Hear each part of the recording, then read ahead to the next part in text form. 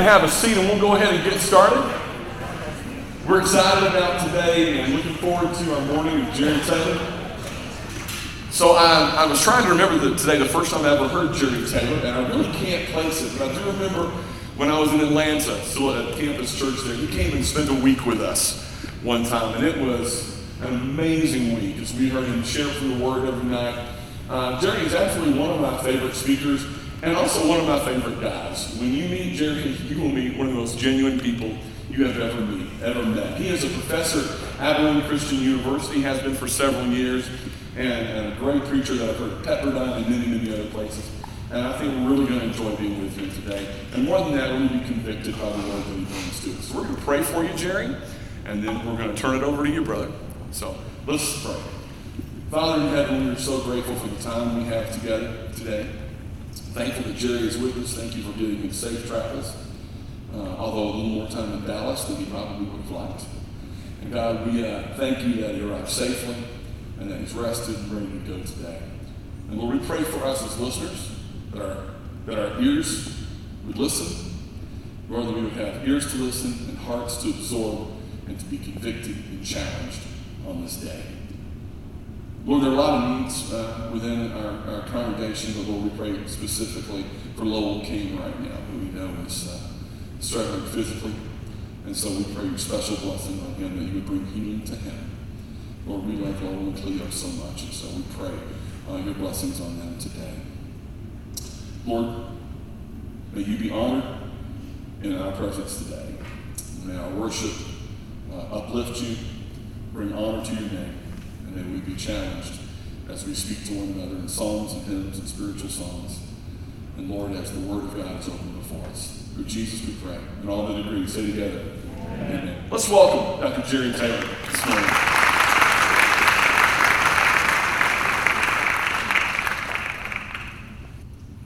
It is a profound blessing not only to be alive, but to be alive with the knowledge of the existence and the presence of the divine being that we call God. So often we are tempted and encouraged to forget about our relationship with God and our relatedness to one another.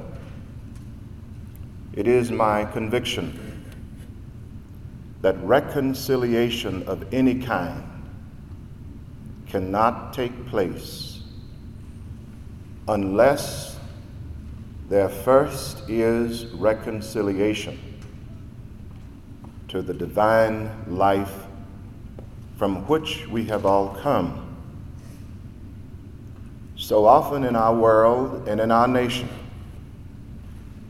we are seeking reconciliation with other human beings.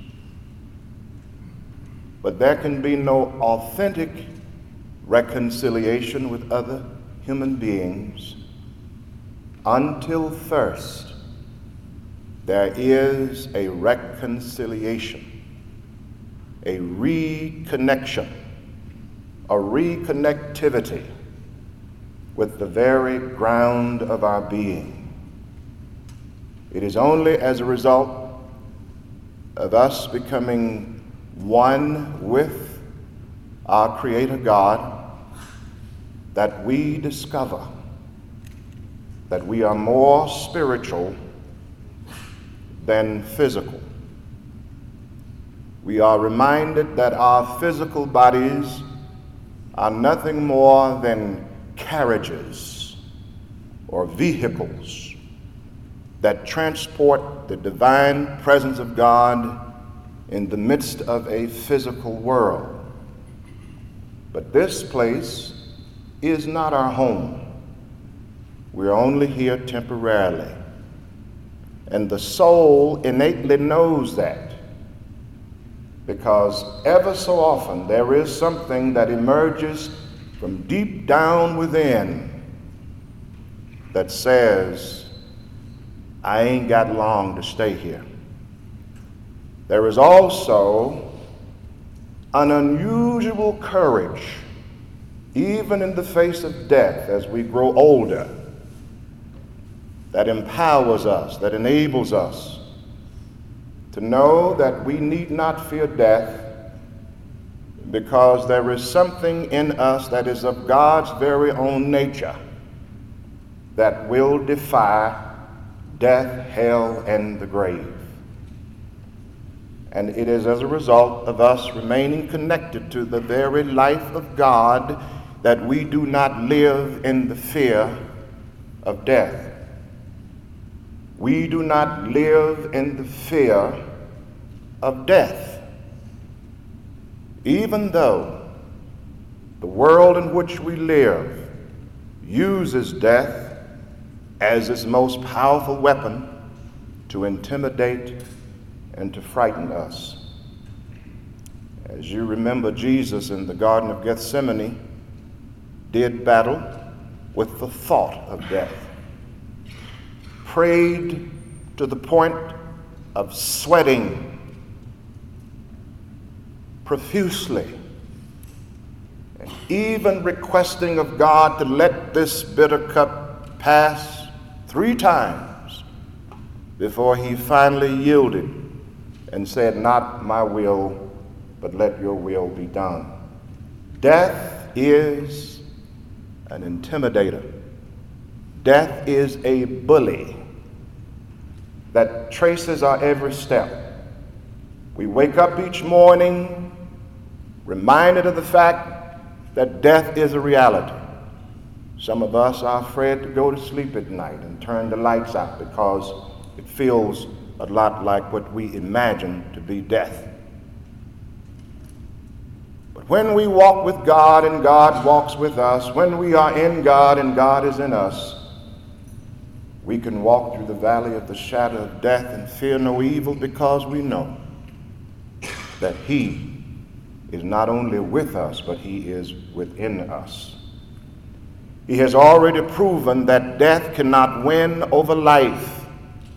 On that Friday when Jesus was put on a cross and extended between 2 worlds, when his hands were pierced to that cross and a sword pierced his side and a crown of thorns were placed upon his head and he was given bitter vinegar to drink, and then he said, it is finished. And into your hands I commend my spirit. And they took his broken body off of that cross and laid it in a borrowed tomb on that Friday. But death didn't know that Sunday was coming. Friday, he went down in the grave and even down into the Hadean world. But he was not inactive there. He even preached to those who had been placed in the Hadean world. And the good news is, no matter where you drive life, you cannot kill it. And so early one Sunday morning, somebody said it was Easter. The stone was rolled away as a result of the angels that had been dispatched from heaven.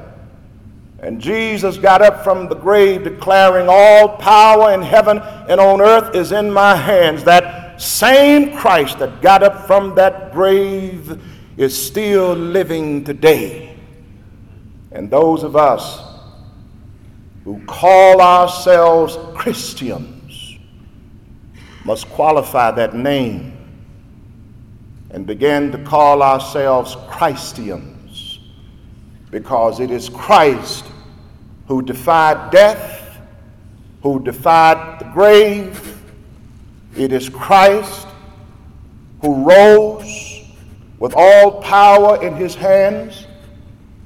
It is Christ that Paul says dwells in us. It is no longer I that liveth, but it is Christ who lives in me. And I believe that in order for us to overcome the powers that exist in this fallen world, we must remember the divine treasure that God has placed within us as human beings. In order for us to resist and to refuse the invitations of the evil one, tempting us with power, tempting us to be the best, tempting us to be self-centered, tempting us to use our power for our own selves. In order for us to resist those seductive temptations, we're going to have to remember that our resistance will only come as a result of our awareness of the divine presence of the Christ dwelling in us. It is that Christ that shall live on forever. It is that Christ that sustains us as we grow older. And some of us are growing older, and some of us have grown older. Help me, somebody. But if you live long enough, you too will grow older. And that can be a blessing. But no matter how handsome and attractive you are today, you are looking at your future. Everybody's body will age and it will change. If you put all of your hope and all of your trust in what you look like in the mirror, when you begin to experience physiological changes, you may lose hope. You may begin to resent the fact that you are alive and having to look at your image in the mirror every day. And you remember the days when you used to have that shape like a Coca-Cola bottle, but has been transformed into a Dunkin' Donut. But remember, there is more to you than what meets the eye. What you see looking at you in that mirror is not all there is to you. That is why those who have been blessed to grow old can say, I once was young, but now I'm old. I've never seen the righteous forsaken, nor is seed begging for bread. Remember thy Creator in the days of your youth, before the evil days draw nigh. There will come a time when your eyes will grow dim, and your hearing will grow dull, and your steps will grow shorter. And it seems like every time you go to the doctor, there is a brand new diagnosis giving reason for you to be put on an additional medication to all of the ones you're already on. Aging is not for cowards. Can I get an amen?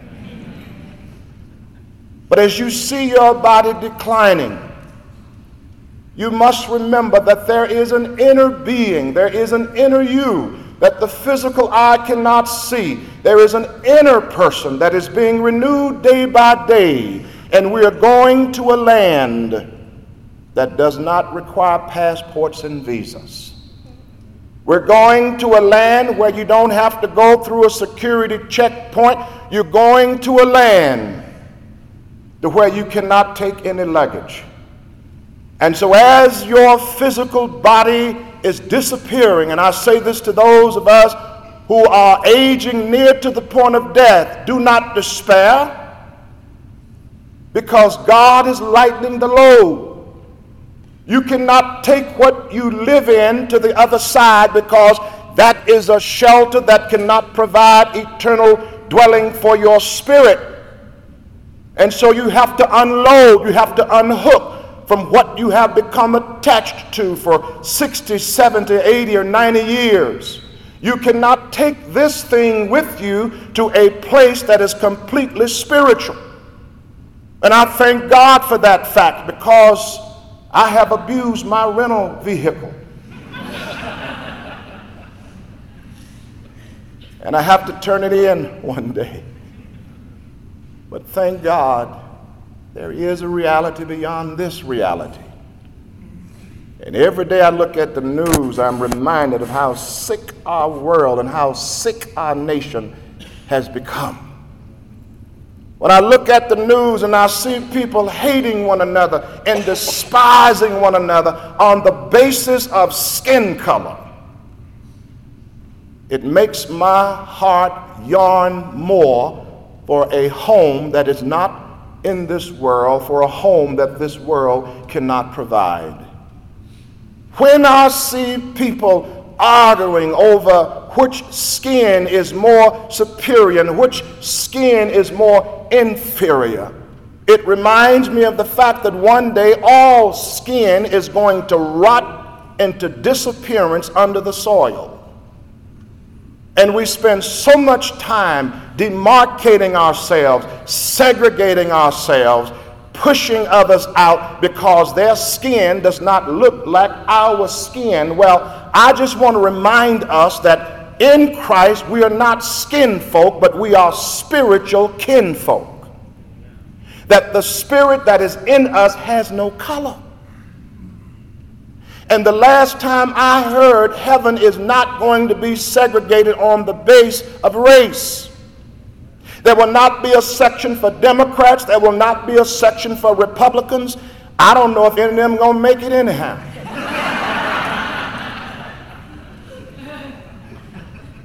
There will only be room for those who have responded to the beautiful voice of God that called us into a relationship with him through Jesus Christ our Lord. Don't allow the world to cause you to fixate on something that is temporal. Don't allow the world to cause you to put your hope in something that is fleeting with time. Put your hope in things that are eternal and hold to God's unchanging hand. I believe with all of my heart that Christ is the only hope that the church has for healing the world.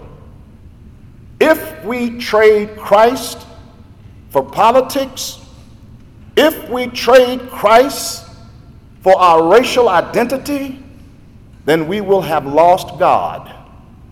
And it is a dangerous world to live in without God. We must remember that there is life after this life. And God is not going to judge us based upon the size of our banking accounts. He is not going to judge us based upon the prestige and the prominence that we were able to experience in this life. When we stand before our Creator, He will want to know, did we feed Him when He was hungry? Did we give Him something to drink when He was thirsty? Did we clothe His naked body when He had no apparel to wear? Did we visit Him when He was sick? That would be the litmus test. Did we do right by Him with the life that He entrusted to us? And we may cry out to Him and say, God, when did we see you naked, hungry, sick, or in prison? When did we see you in those conditions? And He will remind us that whenever you saw one of the least of my little ones in that condition, you were looking at me. We have to retrain our eyes to see what the eyes of Jesus see. We must retrain ourselves and replace the worldly paradigm that has been handed to us by our great-grandparents, our great aunts and uncles, our grandparents, our parents, and so many more that have had a hand in the shaping how we see the world and how we see other people that live in the world. We need to, as Paul says in 2 Corinthians chapter 5, to see through the eyes of heaven Because the truth of the matter is, that's where we all intending to go, right? I don't think any of us are planning to be here forever and ever and forever, ever in this world, right? Even though there are some people living as if this is going to be all to their existence. You know, as the man told his wife, I'm going to put all my money in the attic. And so on my way to heaven, I'm going to take my money with me as I'm going up to heaven through the attic. And he died one day, and his wife went into the attic to see if he had actually taken his money with him. And the money was right where he left it. And she said, well, I guess he went in the other direction.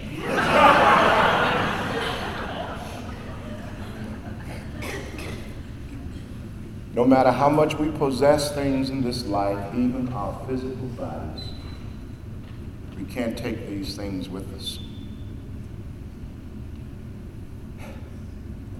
To live a Holy Spirit-centered life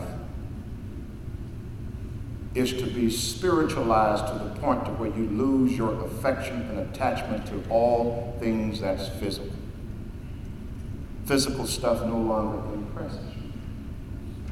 Because once you drink from the living water of the living life of Jesus Christ, you become exposed to something that can satisfy the deepest thirst of your soul.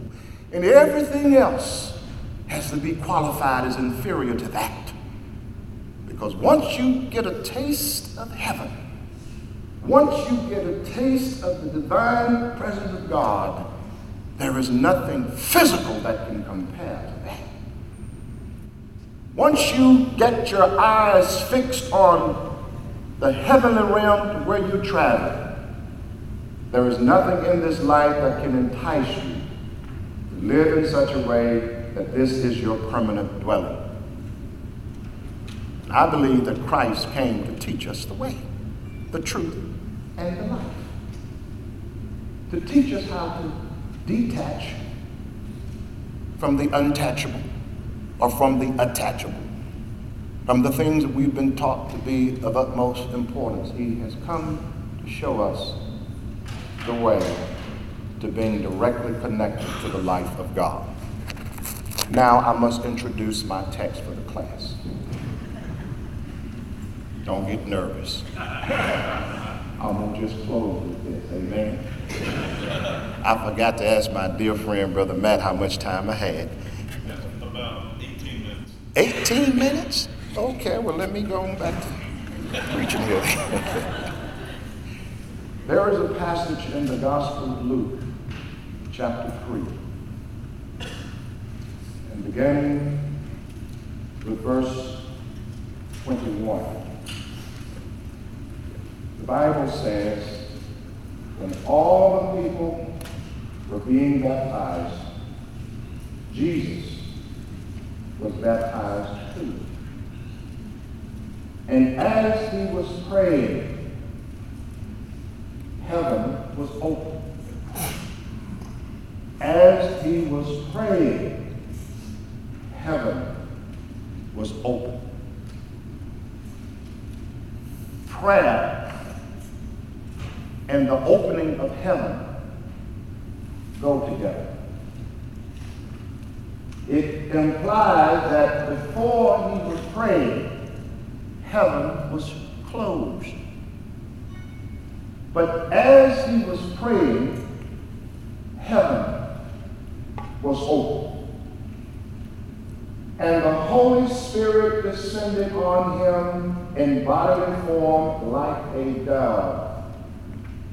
The dove represents peace, love, and gentleness. I'm glad it wasn't a hawk or a buzzard, but it was a dove. It symbolizes peace. This is his mission in the world. The mission of peace, the mission of love. The Holy Spirit descended from the open heavens, landed on Jesus. And not only that, but there was a voice that came from heaven. And it said, "You are my son, whom I love. With you I am well pleased." Praying, heaven opened, Holy Spirit descended in the form of a dove, landed on Jesus, and then the voice spoke and said, "You are my son, whom I love." This is what happened to Jesus. But this didn't just happen to Jesus for Jesus alone. This happened to Jesus on our behalf. And so what the Father is saying to the Son, he's saying to all of those of us who have now entered into the Son. The mission of the Son, Jesus, has now become our mission. That we too are to be lovers and not haters in the world. We too are to be peacemakers and not war makers in the world. We too must be willing to put ourselves in harm's way, to speak out in the midst of a hostile environment, and to remind our brothers and sisters in the Church of Jesus Christ that the way of hatred is not the way of Jesus. We must begin to teach our children and not to simply assume that they're taking on our Christian principles of love and peace and harmony while they're being exposed to messages of racial hatred on the internet. They're being recruited. They're being evangelized by apostles of hatred. Some of our children are looking at things that would make our stomachs turn. And they're being taught to hate others and to be intolerant. And some are even being advised to attack others and to engage in domestic terrorism. And the church must not remain silent while these things are going on, even in the lives of our children. Amen.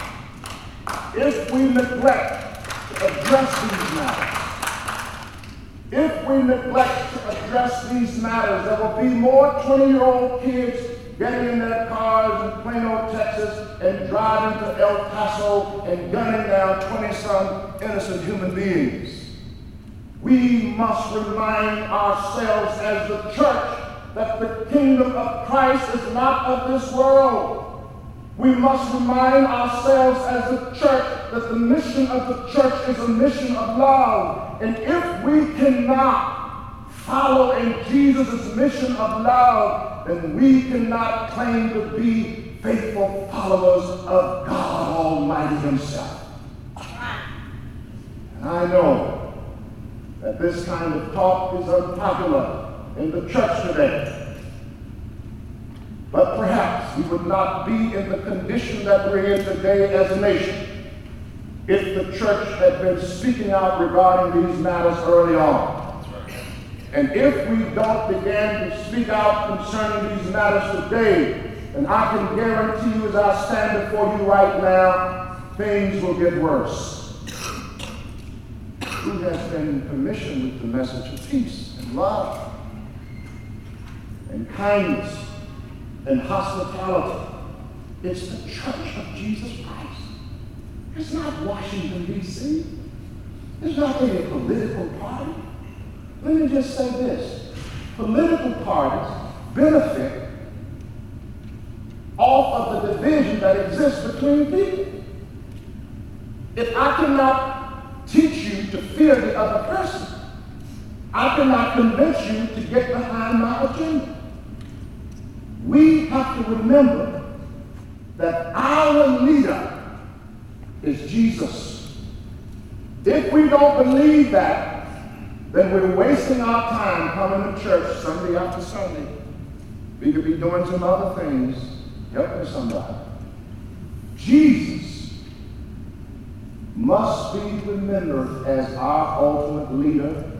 And what he teaches us, we have to be willing to humble ourselves to that teaching. He is the one upon whom the dove of peace landed, and the voice that spoke and said, "This is my beloved Son. You are my child, whom I love." Isn't that wonderful? That God the Father could say that about his Son. And you know why? God said that to Jesus because he knew that eventually Jesus would need to be reminded of who he was. Because once you go further over into chapter 4, let me just flip there. Verse 1, the Bible says, Jesus full of what? The Holy Spirit. I'm glad that it didn't just land on him, but he became full of the Holy Spirit. He left Jordan and was led by what?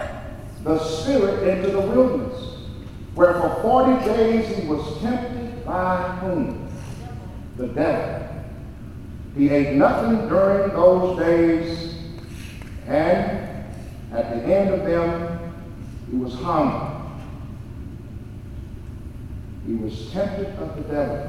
How many of us realize that as the church today, we're being tempted of the evil one? We're being tempted right now. We're being seduced to turn on each other. Many of us don't think that we would ever contemplate or consider the idea of using our weapons against our fellow brothers and sisters. We say that's an impossibility. But I want to remind you that Rwanda was 90% Christian. And over 800,000 people were massacred when Hutus attacked the Tutsis. And these were, quote unquote, Christians.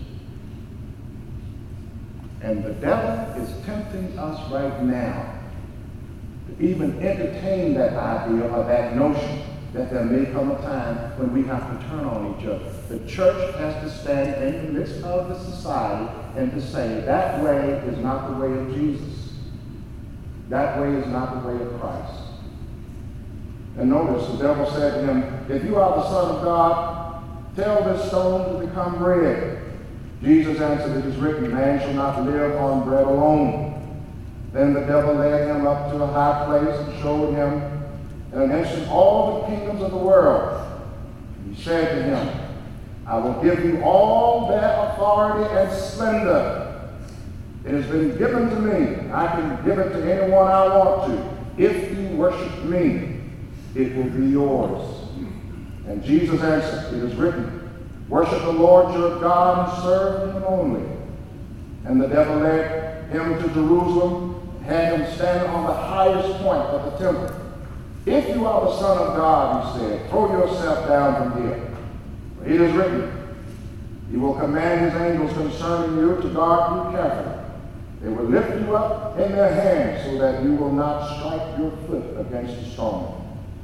And Jesus answered and said, do not put the Lord your God to the test.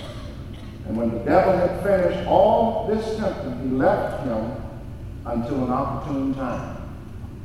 Brothers and sisters, all I'm saying to us today is that God equipped Jesus with the Holy Spirit internally to be able to resist external temptations that would come from the evil one.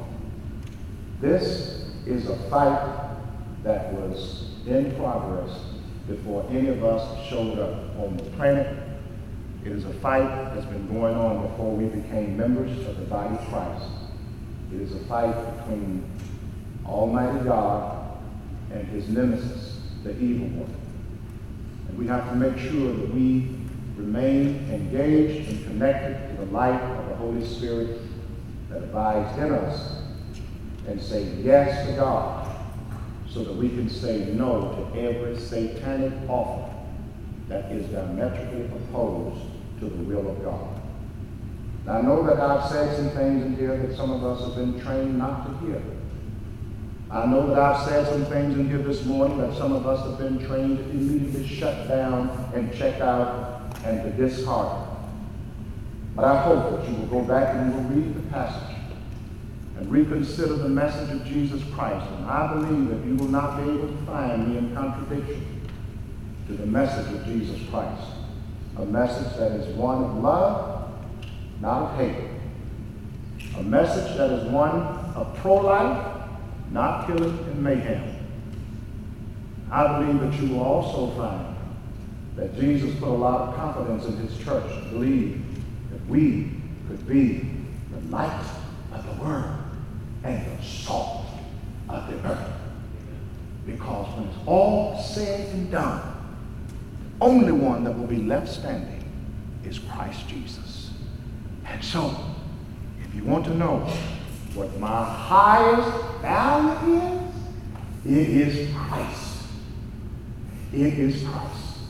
And I believe that Christ lives today. He got up that Sunday morning, never to die. Christ lives. If I were to go to talk to the farmers in the heat of the noonday sun, I would say that Christ lives.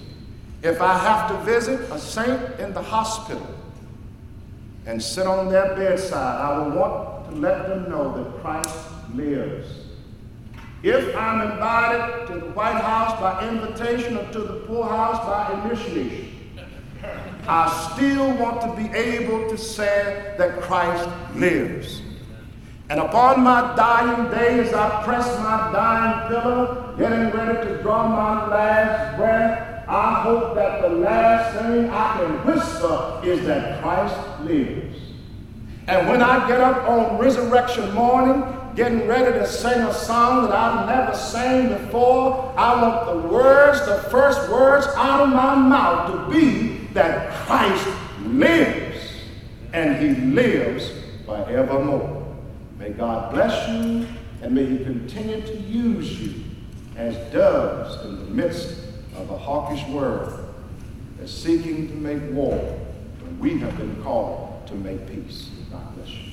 Hey, I'm Eddie White, the Senior Minister for the Eastside Church of Christ. Sure want to thank you for joining us today on our podcast. I hope today's message was indeed a blessing to you. I'd like to invite you to browse our website at eastsidesprings.com to get more information or to contact us. And as always, we indeed welcome you to join us for our worship service in Colorado Springs every Sunday at 10:40 a.m. as we seek to live out Jesus' mission of making disciples of all nations.